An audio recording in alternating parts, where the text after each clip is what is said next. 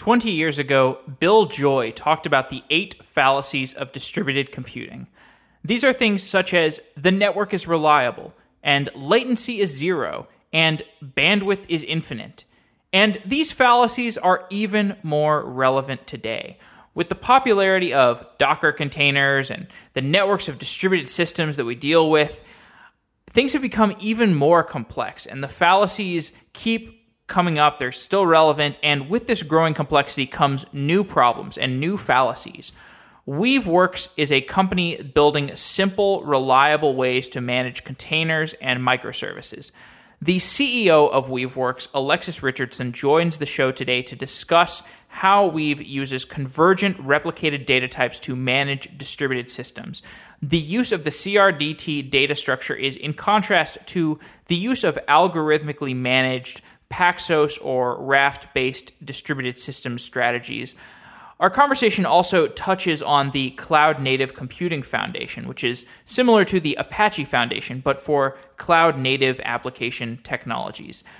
Software Engineering Daily is looking for sponsors for Q3. If you're interested in having your company sponsor Software Engineering Daily, please send me an email at softwareengineeringdaily@gmail.com. And if you enjoy the show, always, I appreciate it when you share it on Facebook or Twitter. The show grows by word of mouth. So you can also just send me an email to give me some feedback or say hi. I always love hearing from people who listen to the show.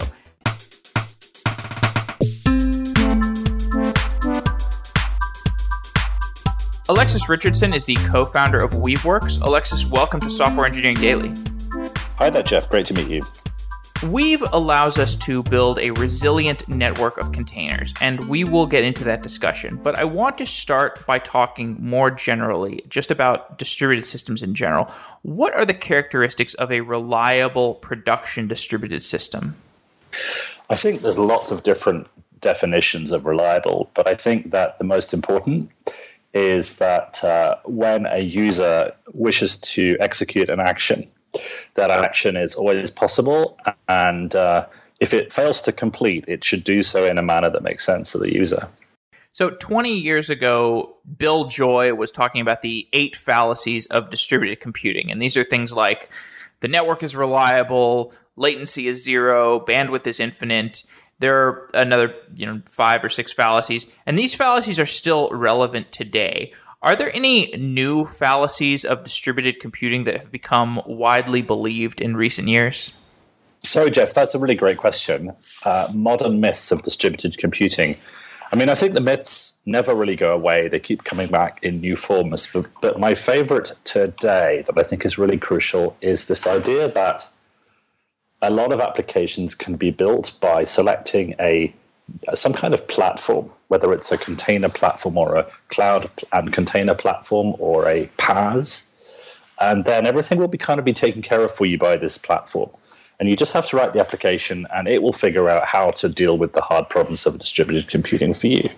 And that is kind of a 8 myths in a box level of wrongness. It's just not true. And that is why so many applications continue to be written using infrastructure and services rather than a aggregated set of platform components out of the box. And I think that will remain true for a while until the point where people stop building different types of application and all build the same kind of application like a web app or something. Maybe then it'll be standardized. But today, I think it's true.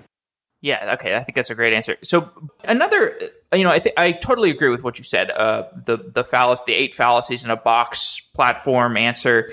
There's also this thing. I think when we talk about tools that are useful for managing distributed state, we have these things like etcd and Console and Zookeeper, and all of these tools use a consensus algorithm like Paxos or Raft, and they have strong consistency guarantees. And I think we've, over time, we've kind of gotten used to these things as having a tight mapping to how we think about distributed systems. Are there some pros and cons of this model of distributed state management systems where we're using etcd and Console and Zookeeper and have these stronger guarantees about consistency? Absolutely, there are pros and cons. And if you have been doing computing for a while, we are in the consensus algorithm era, very much recapitulating the fascination with distributed transactions that took place in the 1990s, which were introduced as a mechanism for delivering a certain kind of reliability for a large-scale system, in other words, a distributed system, and which got people into trouble because they didn't always understand when to use them and how to use them, and people would end up using them all the time or not at all, which is not a bad which is not a good thing. Using them all the time is a very bad thing because you have resources getting locked up and people walking away from the transaction, which then have to be dealt with. And not using them at all can be bad because sometimes you do need strong consistency. And the move to consensus-based algorithms has definitely improved things. And one thing I would say to people is, don't write your own consensus-based algorithm. The implementations of Paxos and Raft that are out there are good. And Zookeeper, etcd, Console, respectively, for Paxos, Raft, and there are other things out there too. Those are good solutions for doing consensus. This is not a good idea to implement your own or reinvent the algorithm. Having said that, there is a high performance penalty to getting consensus among a large number of, let's say 3 or more actors on a network, which is too high to pay inside every single transaction. And so what we find is that, it's not a good idea to use consensus all the time. And then you have to decide when not to use consensus. And there are other things that can go wrong when using consensus all the time. For example, in order to maintain consistency, if there was a network partition, then typically a state that is in core or the subsystem that is in core will deny reads or writes on the part of the user in order to maintain consistency when the two partitions reconnect. And another approach to this, which is the one that we favor and is used by things like Global DNS, actually, and is used by Amazon for S3 and many other large-scale systems, is an eventually consistent model, and that's something that we use inside our network and our service discovery tool.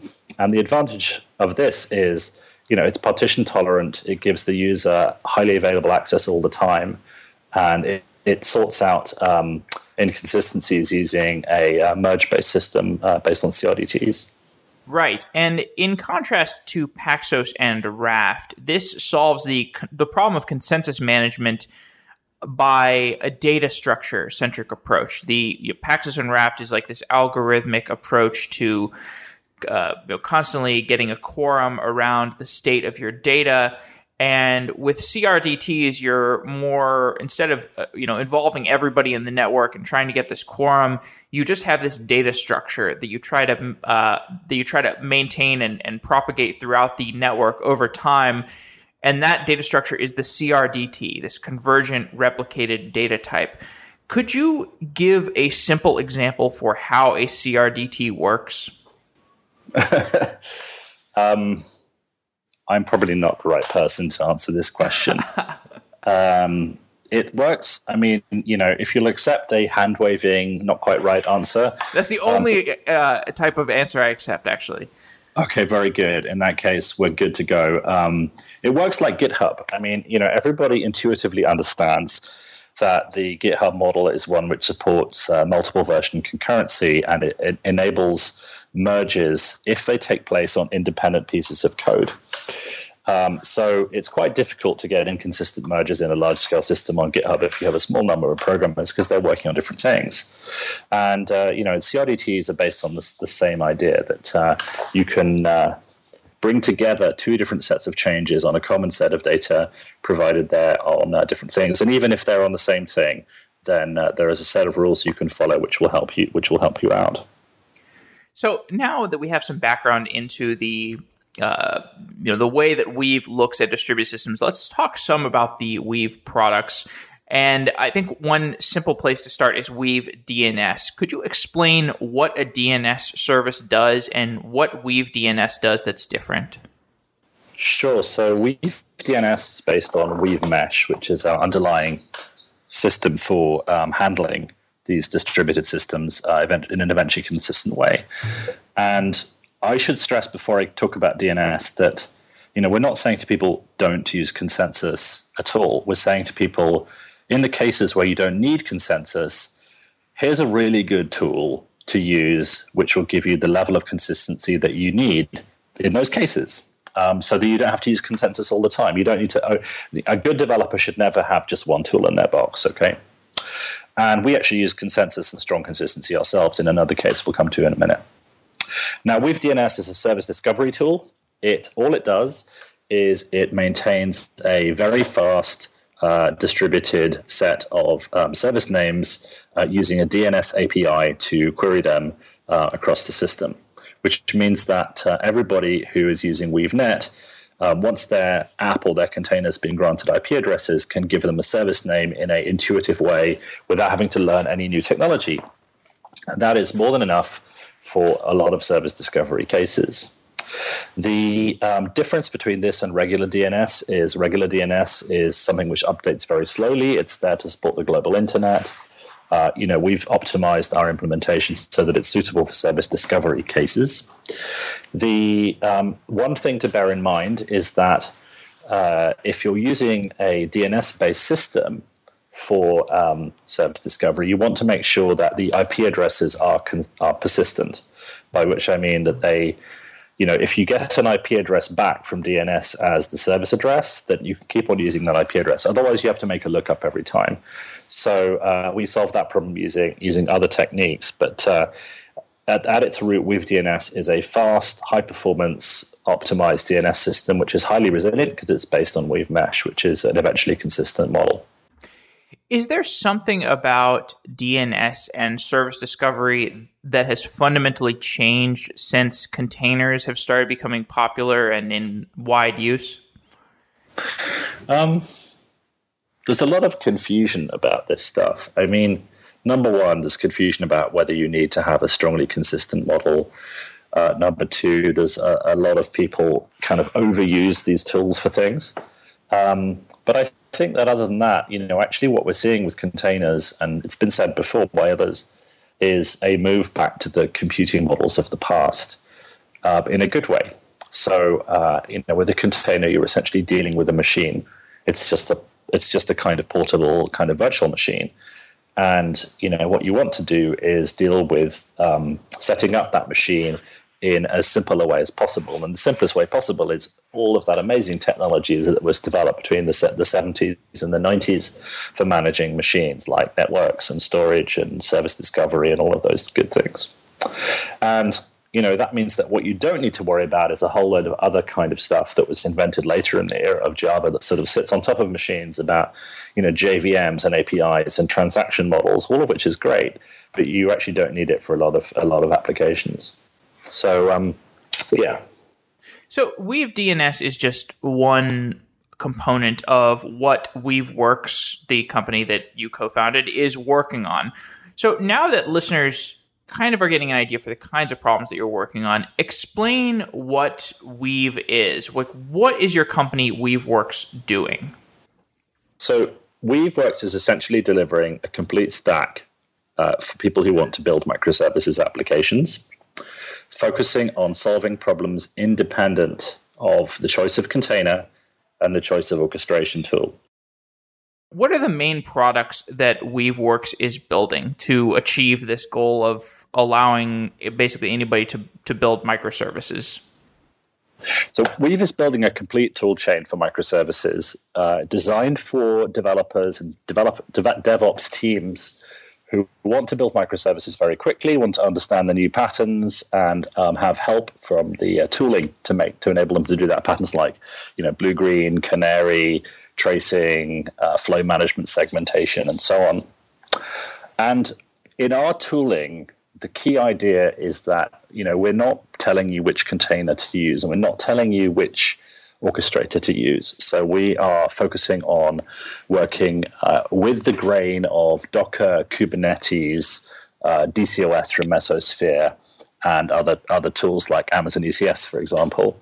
And in our approach, it's very much due to the way the technology is designed that we can do this. You choose your platform, and in many cases, you're going to have multiple platforms. One might be a Mesosphere, one might be a Kubernetes, one might be a Docker, and you can build applications in a faster, simpler, and more consistent manner, and still run them on these platforms, which is, I think, very beneficial to end users who want help building these types of applications. And that breaks down into key areas of functionality, and you see those in our open source products like WeaveScope, for example, which is a monitoring and visualization tool, or WeaveNet, which gives you networking and service discovery, and so on. So let's talk about WeaveNet in more detail. And WeaveNet creates a virtual network that connects Docker containers together. So why do I need this? Like, I thought this is something that is covered by Kubernetes or Mesosphere, or I'm sorry, Mesos or ECS. I thought that these container orchestration systems took care of this thing. Why do I need WeaveNet to create a virtual network between my Docker containers? Yeah, absolutely. I mean, this is a great question. WeaveNet should be used with other platforms because it delivers better networking in key use cases. Sometimes, for example, you need a feature that WeaveNet provides that isn't provided by many platforms and networks. And one of the ones that we keep running into today is, for example, multicast. Multicast does not work easily in cloud environments. You usually have to synthesize it yourself. And we've been able to do that and embed that into WeaveNet so that if you have a multicast-based application, e.g. for discovery or instrumentation or market data if you're in finance, then WeaveNet will take care of it. One of our largest customers, the International Securities Exchange, a big options trading exchange out in New York, now part of the NASDAQ actually, uses it to distribute their market data onto Amazon Cloud and into a big financial data center that they run because WeaveNet enabled multicast out of the box, and they could run their existing technology over WeaveNet in a way that was just easier and still high performance than everything else they tried. So one answer to your question is there are some things that we do that other people just don't do. And another one is there's more general cases where having control over the network yourself is advantageous, and that's when you want to use it instead of whatever the platform is providing. And so you're talking about these things that are different in WeaveNet or in Weave that are they're different in the platforms themselves. One way I think maybe connects back to the previous conversation we had about CRDTs is that all the other Docker networking plugins require setting up this central database like Console or Zookeeper. How does WeaveNet contrast with this? So with WeaveNet, because the consistency model is baked into the product itself through an eventually consistent, highly resilient mesh, you don't need to set up an external store to look after all your metadata in the network.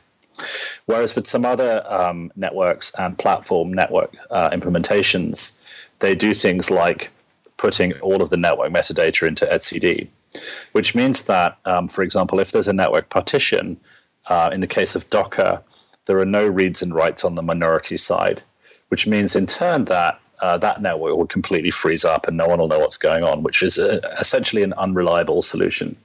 Now, in fairness to the implementers, no doubt they'll think of ways to solve this problem later. They're focusing on a more tightly coupled scenario at the beginning where partitions will be very rare. Fair enough. I do not object to that.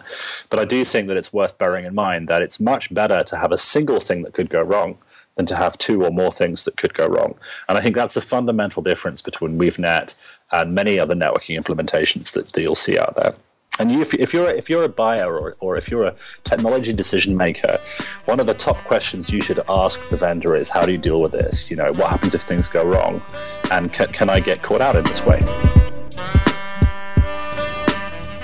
One conversation that I see around the WeaveNet product is that, like, today, most of, if I've got some container stack, probably all of my containers are in Kubernetes running on Google Compute Cloud, or all of them are in Mesos running on Amazon, or they're on ECS running on Amazon, and they're all in this box. But tomorrow, I may want to have some of my containers in Kubernetes, some of them on ECS, some of them in Mesos. And my sense is that WeaveNet is going to be this communication layer that is reliable, that is the best choice to use to communicate between containers on these different platforms. Is that accurate? Is that positioning accurate? Yes. I mean, I think that's when I said earlier that we're offering a complete tool chain for microservices independent of the choice of orchestrator. What we have in mind is customers who might, for example, be using Amazon ECS for their Amazon-based apps, Kubernetes on EC2 or somewhere else for other reasons, and Docker Swarm in many, many, many cases, because Docker Swarm is a good tool as well. So what happens if you want these applications to communicate? Wouldn't it be great if you had either one consistent approach to networking, or if they were even on one network, which could stretch across, for example, multiple data centers securely? And WeaveNet does that, which makes it basically an awesome tool for those cases. And so that was the other reason I was going to earlier with the why is WeaveNet better. One is it has specific functionality it supports, and the other is it's just really amazing and flexible and simple in these kind of cases that you might care about down the road. So I do want to talk some about this macro picture. We have Kubernetes and Mesos and Amazon ECS, Docker Swarm. The list goes on for these platforms that are trying to be the thing that you build all of your infrastructure on. And I love to ask guests what their perspective is, how these services actually differ from one another, and what does the future look like? So give me your perspective. Why are there all these platforms that it seems like there's significantly overlapping functionality? Right. I mean, this is a really interesting question. I think this kind of gets to the heart of questions people should be asking about the industry as a whole. It's all very well differentiating on features, but candidly and frankly, the typical user is not going to care about that. They're going to care about the core 80% of features being implemented well, and those features will be the same on each of the main platforms. Now, they might be implemented in different ways, and there might be advantages to doing them one way or another way across the development and operations spectrum. No question about that. But when it comes down to it, the core features will be, starting and stopping multiple containers, maintaining N replicas, that kind of thing. And, that means there's going to be essentially an implied common model across these platforms, and that will be the model that most applications use. So actually, you would then ask, well, shouldn't we be thinking this as part of the furniture and a commodity layer? And I think that's what's ultimately going to happen, is that that core 80% of functionality will commoditize. And therefore, ultimately, the people who will make the most money out of it will be people who can build a cloud-type revenue stream out of it, which will be, number one, the public cloud providers, and number two, and I wish them luck with this, companies like Docker, Mesosphere, and some of the Kubernetes players may be able to do this. Well, so when we talk about commodities, when I think about commodities markets, I think about the oil market. And one interesting thing about the oil market is that it is this commodity, but actually it's a commodity market where there are all these different players that have slightly differentiated offerings, because the market is so gigantic and it does have specific needs. Different users have different specific needs of the types of oil that they want, at what level of refinement they want. Is this going to really be a winner-take-all market where there's one commodity provider that it just wins everything, or is it going to be where some people want Kubernetes, some people want Mesos, some people want ECS, some people want Docker Swarm because of very real and tangible reasons that may or may not be visible right now? Right. So I'm not sure if saying that DCOS or Mesosphere or Mesos are the same as Kubernetes and Swarm is quite the right way to look at it. Okay. I think, and that's partly my fault. I mean, I was doing that too earlier on. I think there are things like Marathon, which sit on top of DCOS or Mesos, which are more like perhaps Kubernetes in their aspiration. And I think Mesos's fundamental design center is a little bit lower down the stack than Kubernetes. Nonetheless, in the large, these are trying to do similar things.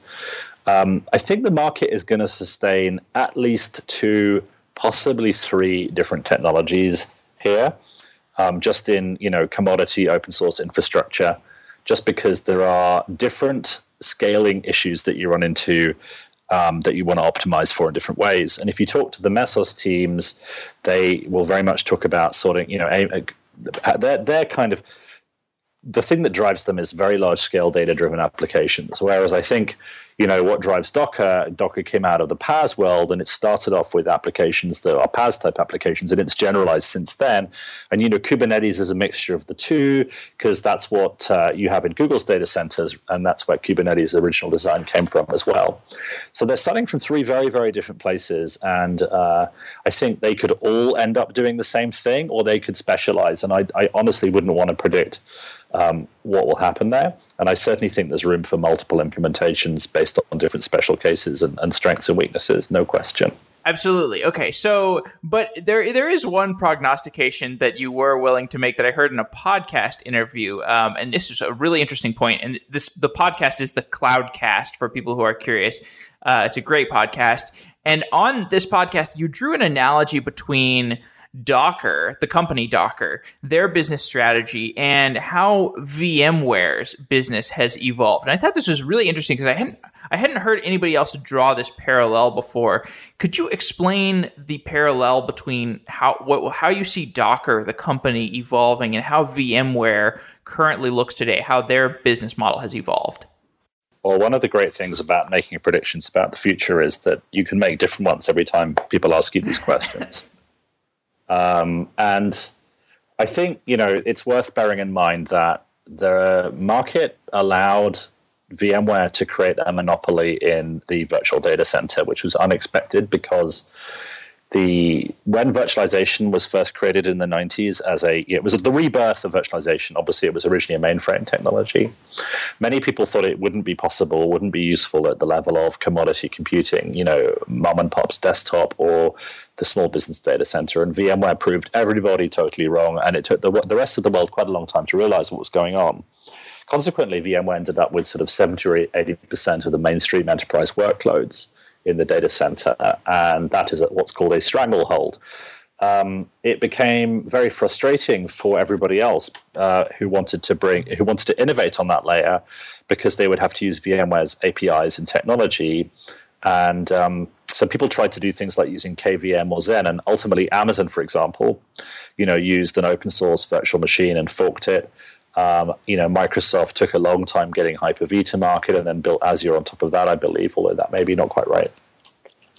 So nobody wants that to happen again. And what you could argue that the attempt to remove the VMware monopoly through open source virtualization failed, but the attempt to remove the VMware monopoly through a different approach to componentization and automation, a more general problem, through containers, will succeed, because there are enough benefits to switching technologies. That was always the problem, is if I get rid of VMware VMs and switch to an open source VM, what are the reasons I should do that? And there was never enough reason to change. Even if the open source technology achieved parity, many customers wouldn't be ready to change. It would require effort, it would require risk.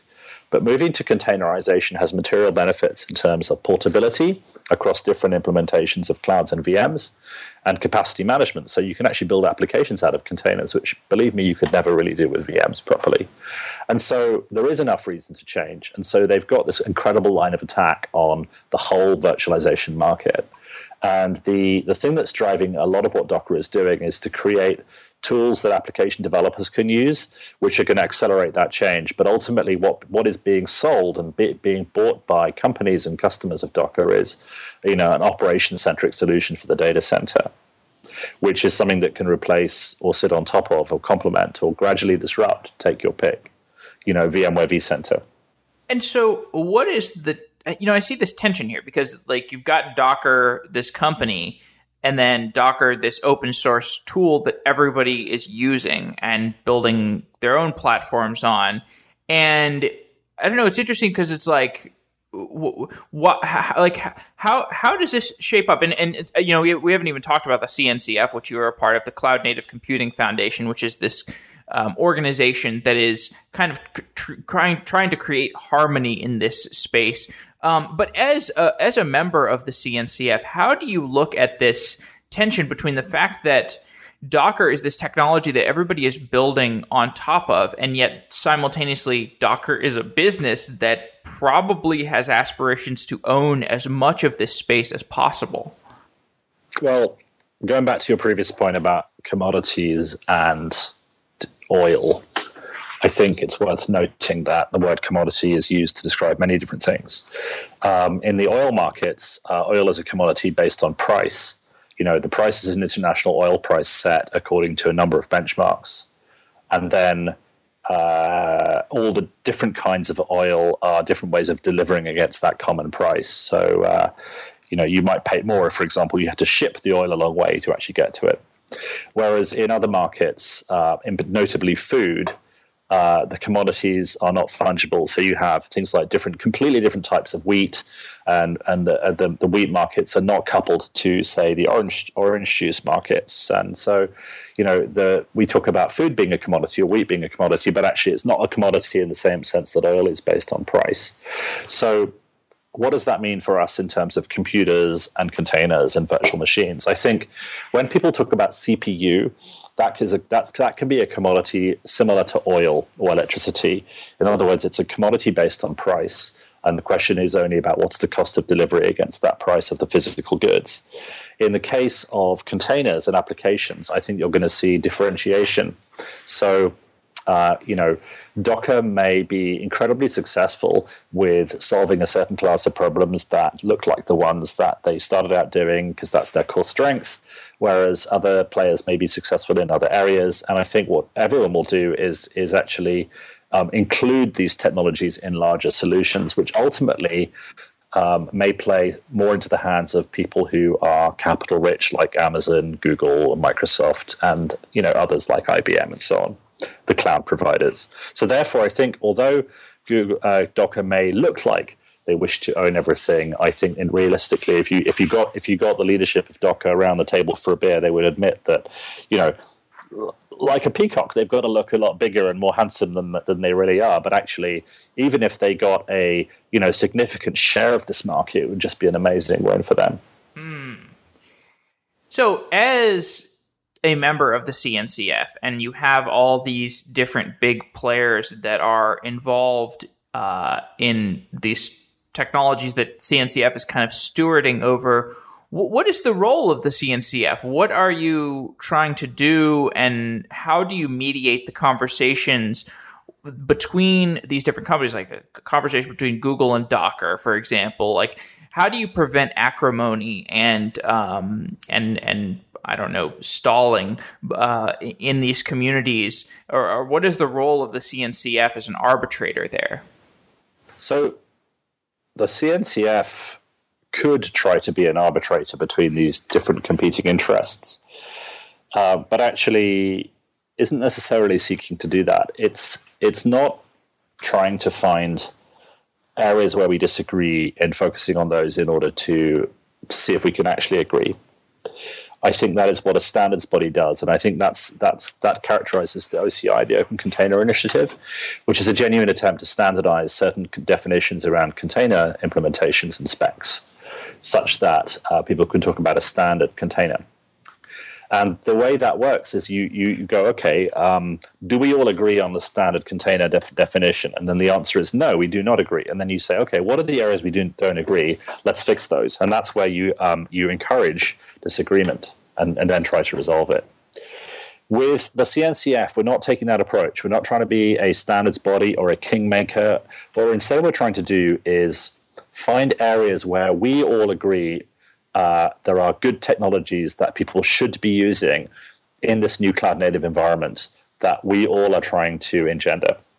So Weaveworks, Koros, Google, Mesosphere, Docker, Cisco, and the other, and Joint now, of course, Samsung, the others who are involved, we agree on lots of things. And a good example is the introduction of Prometheus into the CNCF. Prometheus is a monitoring tool which also embeds a time series database, which is queryable for analytics. What a great tool. It's designed for a dynamic cloud-native type environment. It's designed originally within companies that SoundCloud that represent the type of architectures that cloud-native is all about. Running some stuff on Amazon, some stuff in-house, moving things around, and so on. And so this is a tool which everybody in the TOC could very quickly agree would be useful to all customers, no matter whether they're using Docker, Kubernetes, Mesos, Weave, Koros, Tectonic, what have you, or some combination thereof. And so it's actually really good to be able to send a strong signal to the market. This is a technology that's going places that you can trust. And you shouldn't be so confused, because here are some things that we believe actually will work well for you. Okay, well, Alexis, I know we're up against time, and I want to respect that time. You have touched on a lot of different interesting things. And for listeners who are more curious about Alexis's positions on certain things, there's a really good post on the new stack called the Post-Amazon Challenge that you wrote, which kind of touches on some of the things about where we are, where we're going, and what Weave's position is in that space. So, Alexis, thanks for coming on the show. I'll put that in the show notes. And I hope to have you back on Software Engineering Daily sometime in the future. Thank you very, very much, Jeff. I really appreciate it.